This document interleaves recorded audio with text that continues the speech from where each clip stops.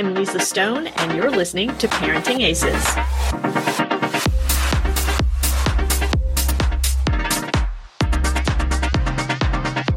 Welcome to Season 12 of the Parenting Aces podcast, a proud member of the Tennis Channel Podcast Network. I'm your host, Lisa Stone, and this week I am speaking with Dan McCain and Dave Howell of 7-Shot Tennis.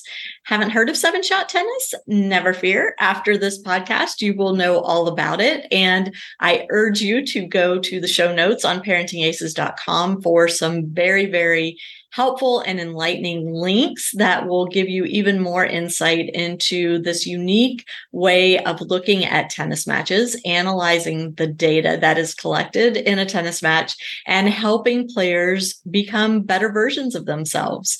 Before I bring these two gentlemen on, I just want to remind you, if you haven't already, we would love to have you become a premium member of Parenting Aces. Just go to our website, click on the join button, and take a look at the options available, and have access to everything we've got on our site, our podcasts, our shopping, everything you need to be a better version of yourself as a tennis parent. Now sit back, relax, and enjoy my conversation with Dan McCain and Dave Howell. Dan and Dave, thank you so much for joining us on the podcast. I have had lots of conversations with y'all in recent weeks and months, but this is the first time I've had y'all on together, and super, super excited to jump into this conversation today. Well, we're happy to be here. Awesome. And y'all even speak in tandem. That's gonna work out really well. So I'm going to ask each of you separately. And Dan, I'm going to start with you to kind of give us a little bit of your tennis story. How did you get started in the sport, and what is your role in tennis today? Well, tennis kind of runs through my blood. Everyone in my family plays, and both my parents at one point were college coaches. So they went to work and came home, and we talked tennis all day long. And my dad's been a coach for his whole life, and at one point he was the director of tennis at Saddlebrook, and he was a college coach. And he always told me when I was young, if you ever want to start learning to play, just let me know. Otherwise, we'll do whatever you want. And one day when I was 9, I said I wanted a lesson, and 1 turned into 2, and 2 turned into 5, and so on and so forth. And I ended up really getting into it, obviously. And we grew up in Illinois. So when I was 15, we moved to Florida. That gave us a lot of opportunity to play. Obviously, at Saddlebrook, there's plenty of competition. At least there was back then. And ended up playing college tennis at Michigan, and then became a college coach for 9 years it was. And then now I'm a coach at a club in Virginia Beach. Love it. Love it. Dave? My story is a little bit different. I didn't start playing until I was in high school.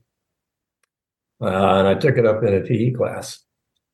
And the next year I was on the tennis team in high school and played throughout that. And did go to college at Old Dominion. It was Old Dominion College at the time. Those are familiar with ODU. It's a little bit different now than then. Then I spent a little time in the Navy because I didn't like going to class. But when I got out, I hit it just right as far as the tennis boom was concerned. And when did that happen? It was when Chrissy Everett came on the scene, and Billie Jean was doing her thing, and Rod Laver was still playing. And I caught that wave just right and was able to ride that thing for 37 years at 4 clubs in the area here where I live in Virginia Beach. And as a coach, each place I went to was new at the beginning. Unfortunately, I look back now and all of them aren't so new. And trying to keep them up is a bit of a change, but I got lucky. So. And you were a coach at those facilities. Yeah. Always was interested in juniors, but certainly, at clubs, depending upon the time of day, you're going to have certain populations that you teach. And I did get very, very fortunate at the Virginia Beach Tennis and Country Club, which actually is right outside my back door. I worked here for 9 years. And the folks that own the club, their youngest daughter was just plugged into tennis. And we got started together. Her name is Julie Shiflett, not Davidson, in the mid 80s, when she was in the 12s. And by the time we finished, she had a couple of gold balls and an Easter Bowl. And so I got a great education and had the opportunity to travel with her for 5 years. And it was during that time that I actually got the beginning of what is now 7-shot tennis. It'd be 20 years later before I got the 7 shots, but it started with that journey or that adventure with Julie. Love that. Love that. So you mentioned 7-shot tennis, and that's what we're here to discuss today. So I'm going to just kind of throw it out to both of you. First of all, can you just kind of give us the elevator pitch for what 7-shot tennis is? And then we're going to dig into the details. You want to go with that, Dan? Sure. So the people at our company created UTR to get everyone better, more competitive matches. And so 7-shot tennis was created to help everyone play those matches better. Okay. And so you mentioned UTR, and we didn't even mention that yet. Both of you guys were involved in creating what we now know as the Universal Tennis Rating. And yeah, you're making a face, Dan. Dan was actually too young. I don't want to take credit for that. Yeah, he was too young then. Okay. So Dave was involved in that, in creating it. And that's actually, you and I first connected when UTR was first coming on the scene. Yep. And so kind of give us a little bit of that background. Like, what made you think or realize that we needed something different to help our sport? That's a great question. I'm glad you asked that question too. It actually started in the year 2000 at a tournament in France for 12-year-olds, where I got to go over and coach a kid who had dual citizenship. It was interesting because he couldn't get in the tournament. It was a big tournament. Kids from all over Europe, Canada. They didn't have an American team, though, but because there was one kid who had dual citizenship, and they happened to live near where I was teaching at the time, I got invited over to be the American coach. And the significance of that was the relationship with the family. 20 years later, we went to the kid's wedding. So that's a personal thing. And we've been back a number of times on a social basis. But what that introduced me to was the French Federation of Tennis's, I would call it a rating system. And it was all new to me. I'd heard a little bit about it, and I had some sense of, okay, I was told when I went over that if I could find a minus 15, that one of my coaching friends wanted to know who it was. And he almost bagged the guy, too. He ended up going to Duke there. But that introduced me to the idea of level-based play.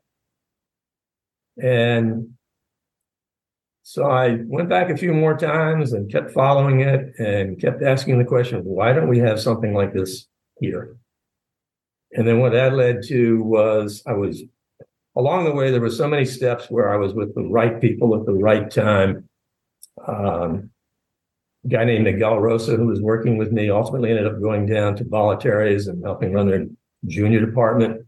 He was a good player from Brazil. He introduced me to another kid who played at Old Dominion, who just graduated and was a software developer. And I went to him because I was trying to run local tournaments with this level-based method. And Alex Pincado took it and said, okay, I'm going to build something for you. And after about a year, he says, this thing really works. Why don't we flesh it out to Federer and Serena? So it was a combination of this guy knew how to do the website stuff, but he also was good at math.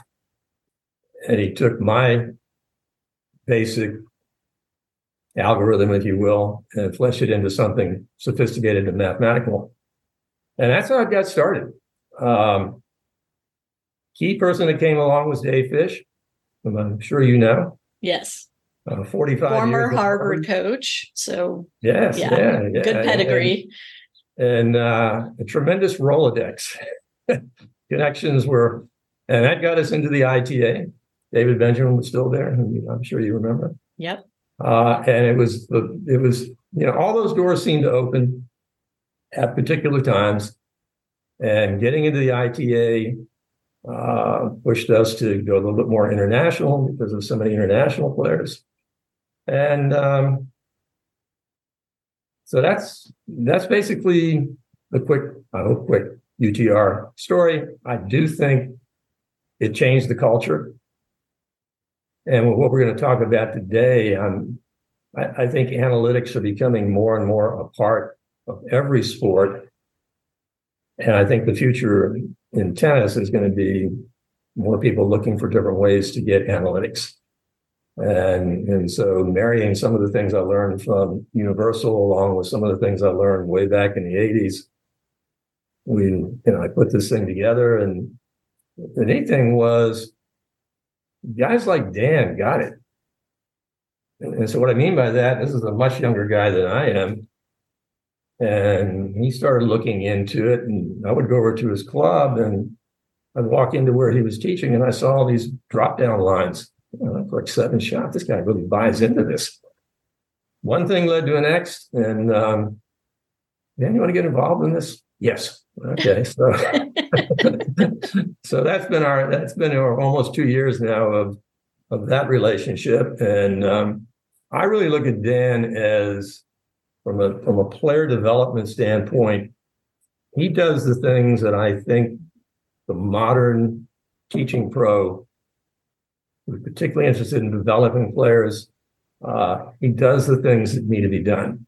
He's good with technology. Some of the stuff we've sent you, you'll look at and see some of the things he's done.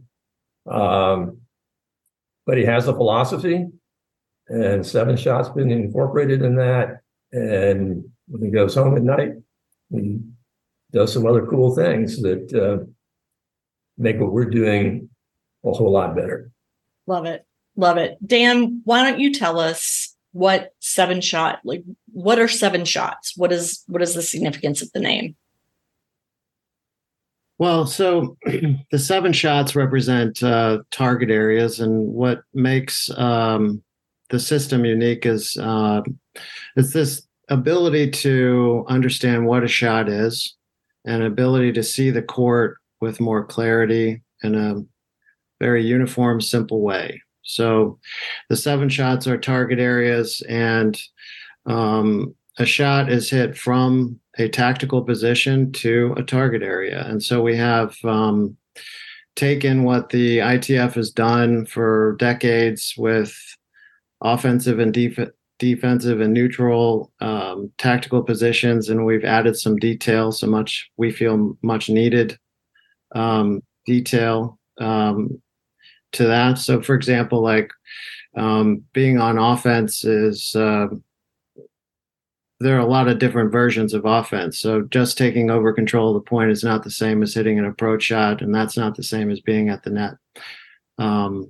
So we've added some detail, and what it enables people to do is quite simply understand what a shot is, like I said before. And that means if you're hitting from neutral cross court, well, where cross court? Is it deep in the middle cross court? Is it in the corner? Is it a short angle? Or is it in the middle of that side? Right.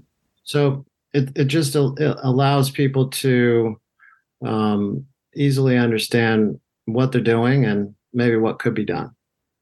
And I want to just tell our listeners, if you take a look at the show notes on parentingaces.com, you're going to see links to videos and to web pages and to graphics that clearly illustrate exactly what we're discussing today. So please do check that out, because when you see it in front of you, it makes so much more sense. It's a little difficult to imagine it just hearing it, but when you actually see the graphic, it's clear as day that 7 shots are the different spots on the court. And basically, you've kind of, instead of color coding a tennis court, you've number coded the tennis court. Yeah, we've number coded where the shots go, and we've labeled where the shots can come from. Mm-hmm. And that allows all kinds of things to happen as a result of having those two key pillars of the system with tactical positions and target areas, because it allows us to create a system of statistics that has never existed before. Meaning? So we're really excited about our ability to chart matches and create analytics for people, and that's one of the biggest parts of our business is generating analytics for juniors, for adults, and for college teams. And we have some pros that we've done stuff for. And one problem in our sport is that people don't really pay attention to statistics in tennis that much. Because the stats we've had available forever are not that useful. In basketball, for example, you have the normal stats like points, assists, rebounds, fouls, turnovers, and things like that. But you also have advanced stats that really tell the story of, why one player is really effective and why some players are only effective in some areas. Things like plus minus or team assist ratios per 40 minutes, defensive efficiency rating on switches. Those are very specific things that are very meaningful in that sport. We've never had that before. And this system with 7-shot tennis gives us the opportunity to have those kinds of advanced stats that really tell the story of why people win matches and maybe why people could have won some matches. Yeah. So Dave, we've had match tracking and basic stats for quite a while now. Started with, just taking notes on a pad at a match, and then apps started to become developed and things like that. Part of the problem from where I sit as a tennis parent, not as a coach, is I would track my kids' matches, but I didn't understand what I was tracking or what to do with the information I was tracking. My kid didn't understand what to do with it, and my kid's coach didn't understand what to do with it. Exactly. So basically it was in lieu of me, taking a Xanax or drinking a cocktail at his match. It gave me something to do to keep my mind occupied and keep my body language neutral and all the things that we try to do as tennis parents, not to make our kids crazy when they're out there competing. What's different about 7-shot tennis that is going to make this data and these statistics more useful to the players and their coaches and, as an adjunct to the parents? One of the interesting things to me is we look at today. I spent some, we're right in the middle of the U.S. Open, and Coco Gauff is on a ride. And a year ago, Dan and I collaborated on an article about, can Coco be number one, or why Coco can be number one. Mm-hmm. And we'll have a link to that in the show notes, by the way. Yeah, and I think if people look at that, it's extensive, a little lengthy, but I think you'll see how we approach things, which collecting the data, putting it together, and seeing what it tells us. But as we're looking at players from pros to college to juniors and pretty much any level, you really begin to see that there are trends as to where winning shots go. And in our view, most winning shots go into the singles alleys. There are singles alleys, those are same as doubles alleys, but they started half the service court back. So anybody, I think you can, you play tennis, you can visualize a doubles alley. Just visualize 4.5 feet inside the sidelines. That's where most of the winning shots will go once the ball is in play. And so that's the 4, the 5, and the 6. Down the line, cross court short, cross court deep. Then you have, with Alcaraz playing now, I mean, drop shots. I'm really scared of what I'm going to see the next time I go to one of Dan's classes. Every kid's going to be trying to hit drop shots from the baseline and pump their fist. And we have a name for that. We just don't want to say it on air. Yeah. Okay. Well, I guess dodo is not too rough, but there are drop shot dodos. And so we've got a thing ready to go out on, genius or insanity with Alcaraz. But then all you got to do, if you can hit a ball, if I say to you, Lisa, would you prefer to hit a drop shot closer to the net or closer to the service line? Closer to the net. Yeah, sure. Yeah. So how do you find that zone, the drop zone? You just start from the net, go halfway back to the service line, and that's the 7. Okay. So when you take those things away, you've got the 1, 2, 3 up the middle. And one of the things I saw when this whole 1, 2, 3, 4, 5, 6, 7 thing came was I was watching UTR level 1 kids. They just started playing tennis here in a summer program. Okay, ready to play. Most of the shots they hit landed in the 1, right around the service line tee. And then as they got a little better, more shots started going beyond the tee. And they began to move out of no man's land a little farther back. And then another level up. They weren't hitting all their shots to the 3. We very rarely see that in junior tennis. But the 3 is closer to the baseline than the service line. So if that gives you a mental representation, 1, 2, 3 up the middle, diagonal shots, there's 2 of those, 4s and 5s down the middle. They go into the singles alley and you got the dropper. So we're taking data that answers questions using that set of guidelines. So it's like a map.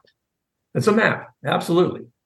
And so, there are certain shots from certain areas of the court that you're not normally going to try. Maybe too far back, unless your name is Ben Shelton.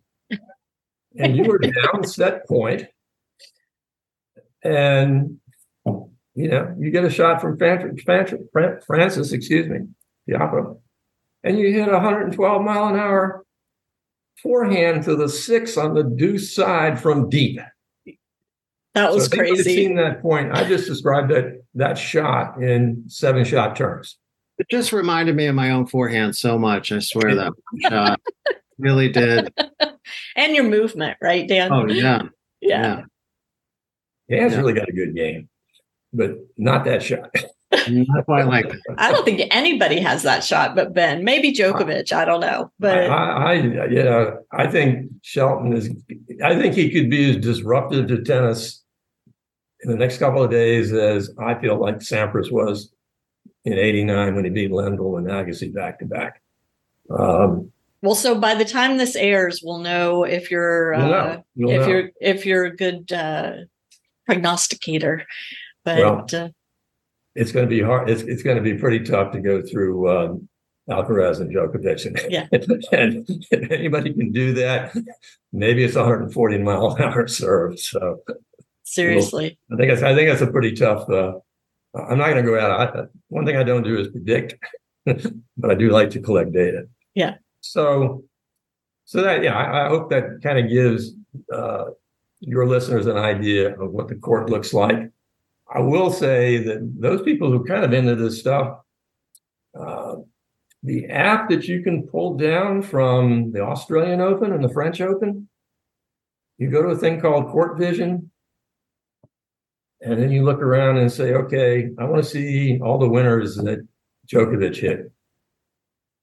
And I guarantee you they're mostly going to be in the singles alleys, 4s, 5s, or 6s. What's missing is where they're hitting them from. And the other thing about where most of the winning shots are hit from, mostly from inside the baseline or right up on top of it. The farther you are from the baseline, the fewer winning shots you're going to hit. And if you are hitting shots from there, they're fantastic, or they're great defensive shots when you're in some trouble. And so the reason I say all this is that when we look at junior players or the kids who are thinking about, I want to continue to play tennis, One of the first things they have to understand, you alluded to it, what do you do well? What do you do not so well? And what aren't you doing at all? A big one I see with junior boys is they don't serve wide enough. Boom down the tee, boom right at you, whatever. But then you pointed out to them, oh, well, I can do that. Well, one of the big problems that most players have is they don't understand where they make their most frequent mistakes. From behind the baseline, into the net, over the three. And a lot of the reason that people, these players don't realize that is because they don't take the time to watch themselves play very often. And one of the things we're really big into is video and finding any way possible to video practice matches, tournament matches, whatever you can get your hands on. And going back to the basketball metaphor or analogy before, as a professional in these teams, they will watch the games, or at the very minimum, like the Golden State Warriors, they'll have one of their video people put together a series of clips that illustrate, when this or that happened, so they can review the film. Right. And this is something thing I've been talking about for a while, and the three of us have had this conversation as well, is that junior coaches need to make money. They are in business. And so for a player or a parent to expect a coach to take the time to review video and then sit down and go over that with the junior player and not get paid for that time is unrealistic. And so we kind of have to shift the paradigm and the mindset here that tennis lessons don't only happen on a tennis court with balls being hit. Tennis lessons also happen in front of a screen, watching and analyzing play. Tennis lessons also happen, at a professional match or at a college match, sitting and watching with a coach and analyzing the action as it's unfolding in front of you. I mean, there are lots of different ways to learn and get better as a tennis player, and that doesn't necessarily have to be on a court hitting balls. And so we have to really get to a place where people understand the value of first collecting this data through, as you're saying, Dan, videotaping matches, and then being able to have the skills to understand what it is you're looking at and translate that into changing the way you play or altering the way you play, right? So there's several pieces to this that have to happen, but at the core of it, it's an understanding that we don't expect coaches to do this for free. We, the three of us, understand that junior coaches are in business. They have families to support. They have bills to pay.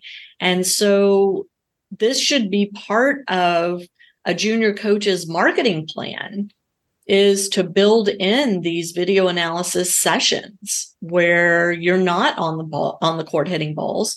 It's also a way for a junior coach to extend his or her career, because it's a lot easier on your body not to be on the court feeding balls in 100-degree heat. That's for sure. Yeah, absolutely. And I would flip that on its side too. I would, given the audience that you have, and you have a lot of tennis parents here, the parents are oftentimes going to be the ones that implement this kind of thing. So, for example, if you're at a tournament, out of town, the parents may be the ones that have to either bring the camera or iPhone attachments to the fences themselves, or remind their kids to do it. And then they may be the ones that have to, at least oversee the process of getting the videos on a computer screen or whatever the case may be, so they can actually be viewed. Right. I would also add that the parents can also approach the coaches directly and say, I do not want you to go on the court next Thursday. I want you to go in the classroom or your office, and I want you to watch this match with my son or my daughter, and I want you to tell them what you think one step at a time. Mm-hmm. And that would be a way. I don't know any tennis pro that would say no to that. For a variety of reasons. Number one, you're out of the sun. Number two, you're indoors in the AC. Number three, you're off your feet. And number four, perhaps most importantly, it's a platform to communicate in an unlimited space with the player uninterrupted for an extended period of time. That's relationship building, that's trust building, that's whatever information exchange those two feel are important. It's a multi-level positive thing. So agree 100%. And what I was going to say is the episode before this one was with Swing Vision. And so there are, apps out there that make it very simple to record these matches. Swing Vision even sells a bundle with, subscription with the fence post to mount the camera on the fence or mount the phone on the fence. So no excuses anymore for not recording these matches. And tournaments are getting much more lenient. We saw a few years ago where, you would have parents balk at the other parent wanting to video the match, or the tournament director saying, no, we're not allowing that. But it's starting to become the norm. And so, we need to take responsibility and get that done. Everything so much easier than it used to. Excuse me, Dan, go ahead. Oh, I'm sorry. Let me just finish my quick comment. I mean, everything we've been talking about the last couple of minutes is the culture change. The culture change, trying to get people to understand. I always go back to Mary Carrillo's wonderful line from years ago that, the game is great. Excuse me. Yeah, the game is great, but the sport is nuts. And so the whole thing with level-based play is we're losing players from a great game because we don't get them a good game. And now, with all the modern technology, the Swing Vision is great. Any video you can do, and it just takes a fixed camera from behind the court, 10 feet up, or even lower, and you get stuff that you can look at a point and you can answer basic questions. Was it a plus or a minus when it ended? Who hit it? Where did it go? Where was it hit from? Collect all that data, and you start seeing things fall in place.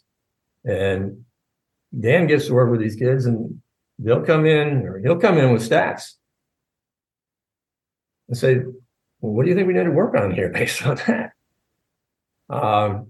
But the other thing I think that you're touching on is, even when I see pros go to tournaments, and I see a lot of them right in my backyard here in Virginia Beach, they're usually not just with one kid. Right. And how do you watch 5 or 6 kids, even if you brought more than, and are you there at the time in the match when, it's the most critical? Video overcomes that. And yes, like you say, there's more than one way to teach a lesson. It doesn't necessarily have to be on the court, but it makes your court time better once you get back to the court. For sure. Dan, what were you going to say? Well, I was thinking about the giant clunky video cameras I used to haul out, and the horribly huge tripods onto the court in the mid 90s and early 2000s. And it's so much easier than it used to be. I mean, we have some of the best cameras money can buy in our pockets. For sure. Everybody has a cell phone. So, go on Amazon, get a fence mount, $50. It's pretty simple. We even have an article on our website about how to make one. So you can even do it cheaper than that. Yeah. I made one out of PVC pipe a few years ago. Yeah. So super easy. Yeah. So what is it that you guys want our listeners to understand about 7-shot tennis and take away from this conversation? Well, there's a couple of things that we do. I think you mentioned swing vision. It's great technology. There are other companies out there. Tennis Analytics, I think, is the biggie. Certainly, Craig O'Shaughnessy has been the face of all this stuff for a number of years. There's another company that we run into, which is Scissor, that you may not be aware of. It's a CZIR. And they'll take video and break it down. There's a couple of colleges we know that use it. But you got to, where we differ is in two things. All the tools that we use, we also make those tools accessible to the coach or the player or you, the parent. And so when we deliver what we do, if someone were to come to us and say, well, here's the video, please analyze these matches from my kid.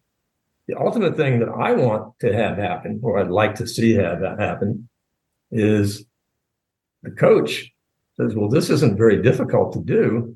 Maybe I should start doing this. And then the kid looks at it and says, well, I can answer those 6 questions. And you're the mom sitting in the stands. Well, now I see it a little bit differently. Oh, yeah. Great forehand to the 4 from maneuver. Great attacking forehand to the 6 on the ad side. Great serve out wide. You begin to see things differently. And none of the things we're talking about are so difficult. I know 7's a stretch, but they're the simplest 7 numbers we could come up with. So, it could work like that. But our idea is it isn't just, okay, we've got an analytic trick here. We really want the players to understand how to have an organized way of analyzing what they do. And if we have something that's beneficial to them, we feel great about that. So, for example, if I play a set and we use the stats that other companies do, and the stats of old, I'm going to get, it says I made 6 forehand errors. Mm-hmm. I don't know what that means because I don't know where they were hit from and I don't know where they went.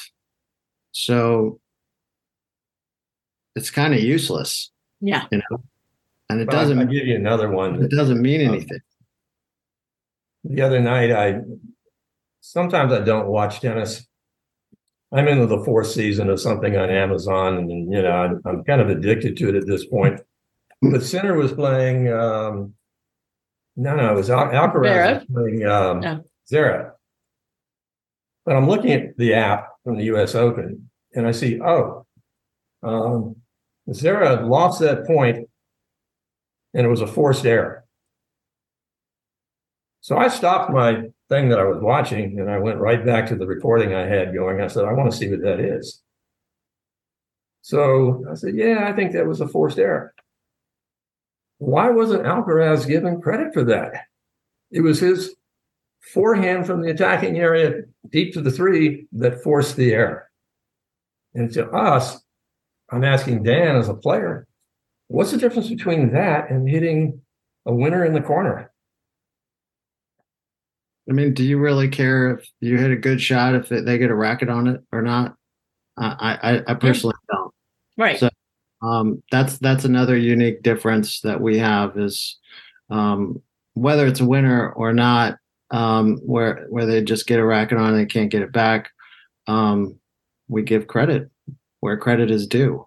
To the person hitting the shot. The forcing shot was. Yeah. That's right. Yeah. And it's interesting. I can't remember if I told you all this when we were talking offline, but I was recently taking a clinic, and the coach was asking us what our bread and butter shots were. and, made everybody kind of say, there were four of us, what our bread and butter shots were. And he said, okay, during the next 2 hours, I am going to watch for each of those shots from each of you and keep tabs on how many times you make it and how many times you miss it, because it's important when you think something's bread and butter that you're making it more than you're missing it. Otherwise, it's not bread and butter. And so, interestingly, for all four of us, we were way off the mark. We were missing way more than we were making. And, for me, it was like, well, I'm just having an off day.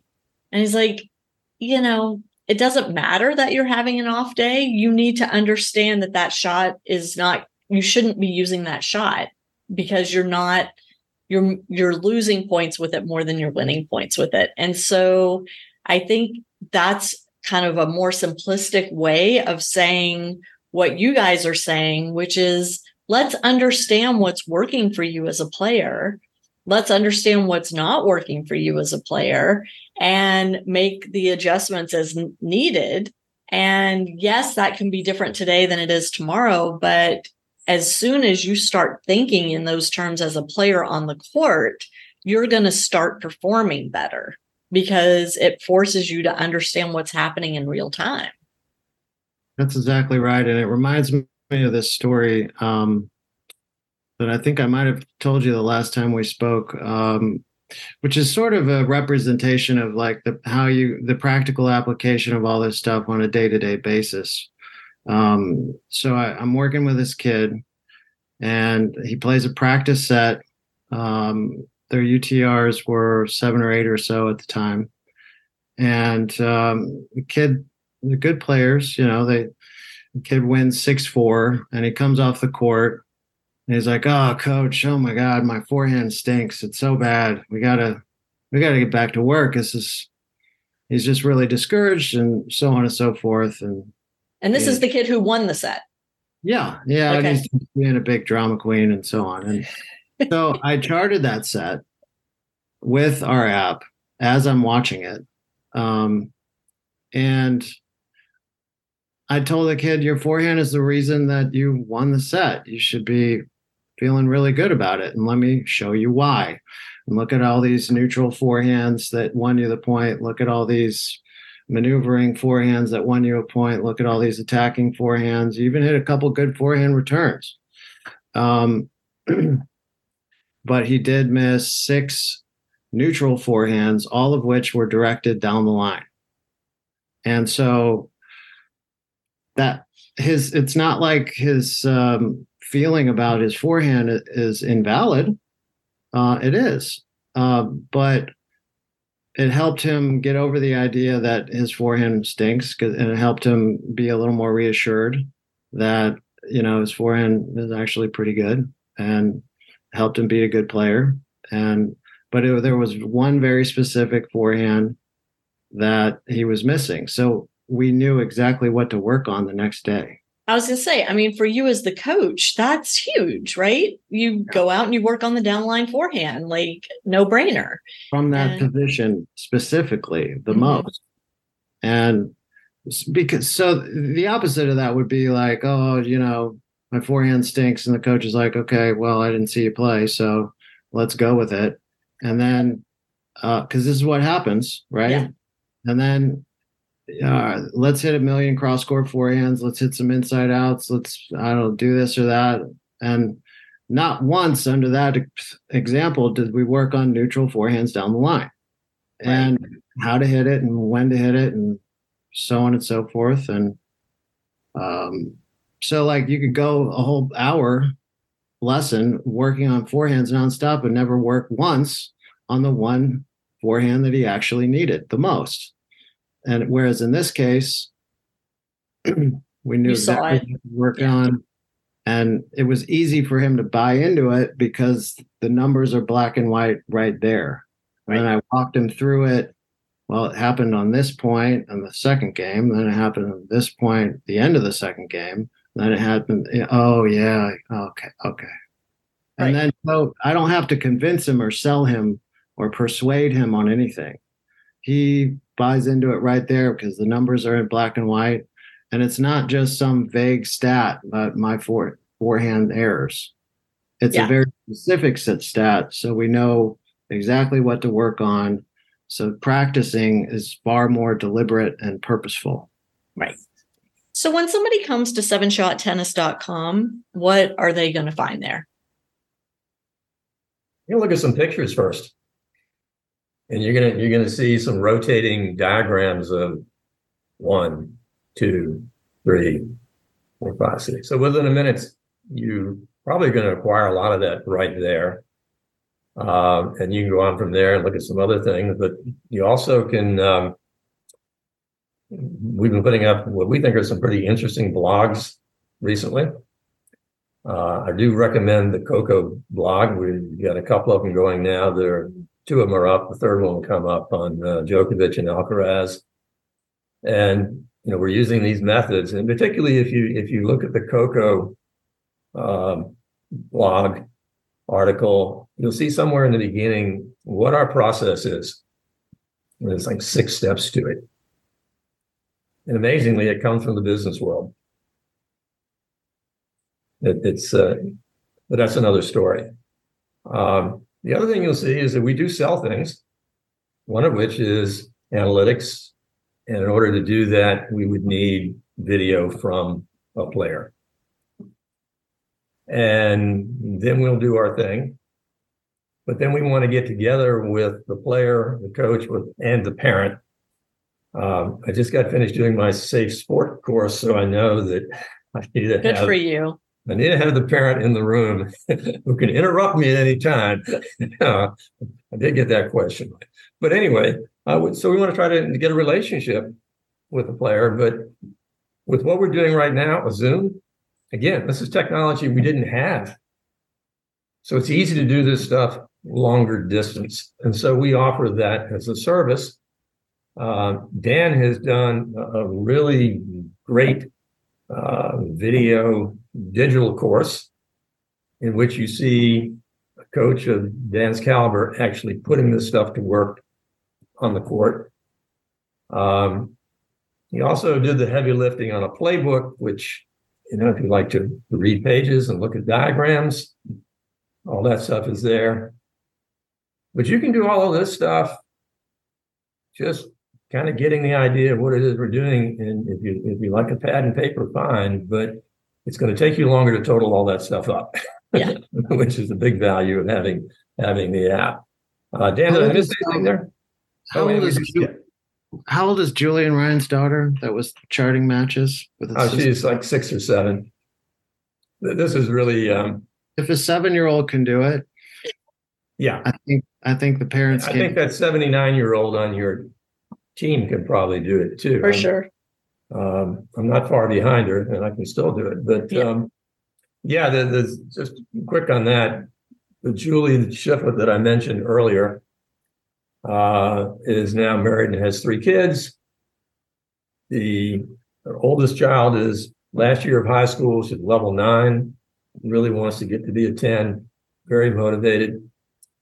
But the youngest kid is 7, and she goes out there and charts her older sister's matches with basically the same system I used with her mother 35, 40 years ago.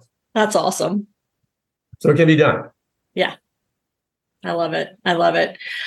So as we're getting ready to wrap up here, any last takeaways that you want to leave our audience with? Well, one of the things you can do if you send us a video and we do go to work on one of your matches is we have this really awesome new feature for video replay. So you can watch the matches with no dead time. So we take out all the in-between points time. But you can also use filters to watch those match videos. So, for example, if you want to see all the winning forehands you hit, it'll populate. If you want to see all the non-winning forehands you hit, we'll call them, and all the errors, that will populate them. And you just use one of the filters, but it gets way more specific than that because you can use the filters for target areas. So I want to see all the points that ended with a backhand to the 5, for example. Or I want to see all the points that I lost in the neutral area, or all the points that I won in the attacking area. So, for example, if you wanted to see all the points that you won in the attacking area, you could find out a lot, because you could find out, where am I hitting those attacking shots from 5-6 feet inside the baseline? And what am I doing with those shots? But also, what did I do to get in that position in the first place? And so you can see how you're setting up the points, and, whatever motive you can come up with, you can also, separate all the points that I lost on the returns from a specific position. So it gets really specific, and it's a really cool way to watch your matches and figure out, why am I winning these matches, or why am I losing these matches? I could just add one thing too, that we've also had a tagging system where sometimes you want to tag particular things, like, the drop shot may not have been the final shot, but it was very important. It had impact on the point. So I might use 1 star or 1 asterisk for that. Earlier today, when I was doing some stuff on Coco's match with Ostapenko, everybody goes away with the idea, well, Ostapenko just made so many errors. The real story of that match was how well Coco defended when Ostapenko hit shots into the singles alleys, side to side, once, twice, 3, 4 times, that she probably would have won against other players who can't cover the court the way Coco can. And so I think, every time I see that, I'm going to tag and other things, so I can go back to specific things. And this is something we think college coaches will really like. Yeah. Say, hey, we have this kid that does this and this kid that does that. We have a drop shot dodo. We have a macho return dodo on the team. We have a guy that's attack averse.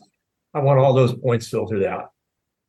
Yeah, I can see the value in that, and really helping kids understand how to problem solve in real time by watching old matches and analyzing what they did right, what they need improvement in, what their opponent did right, and what the opponent needs improving in, to help build those game plans moving forward. So this is all about utilizing every single match, which is, my goodness, a message we've been saying for the 13 almost years I've been doing this.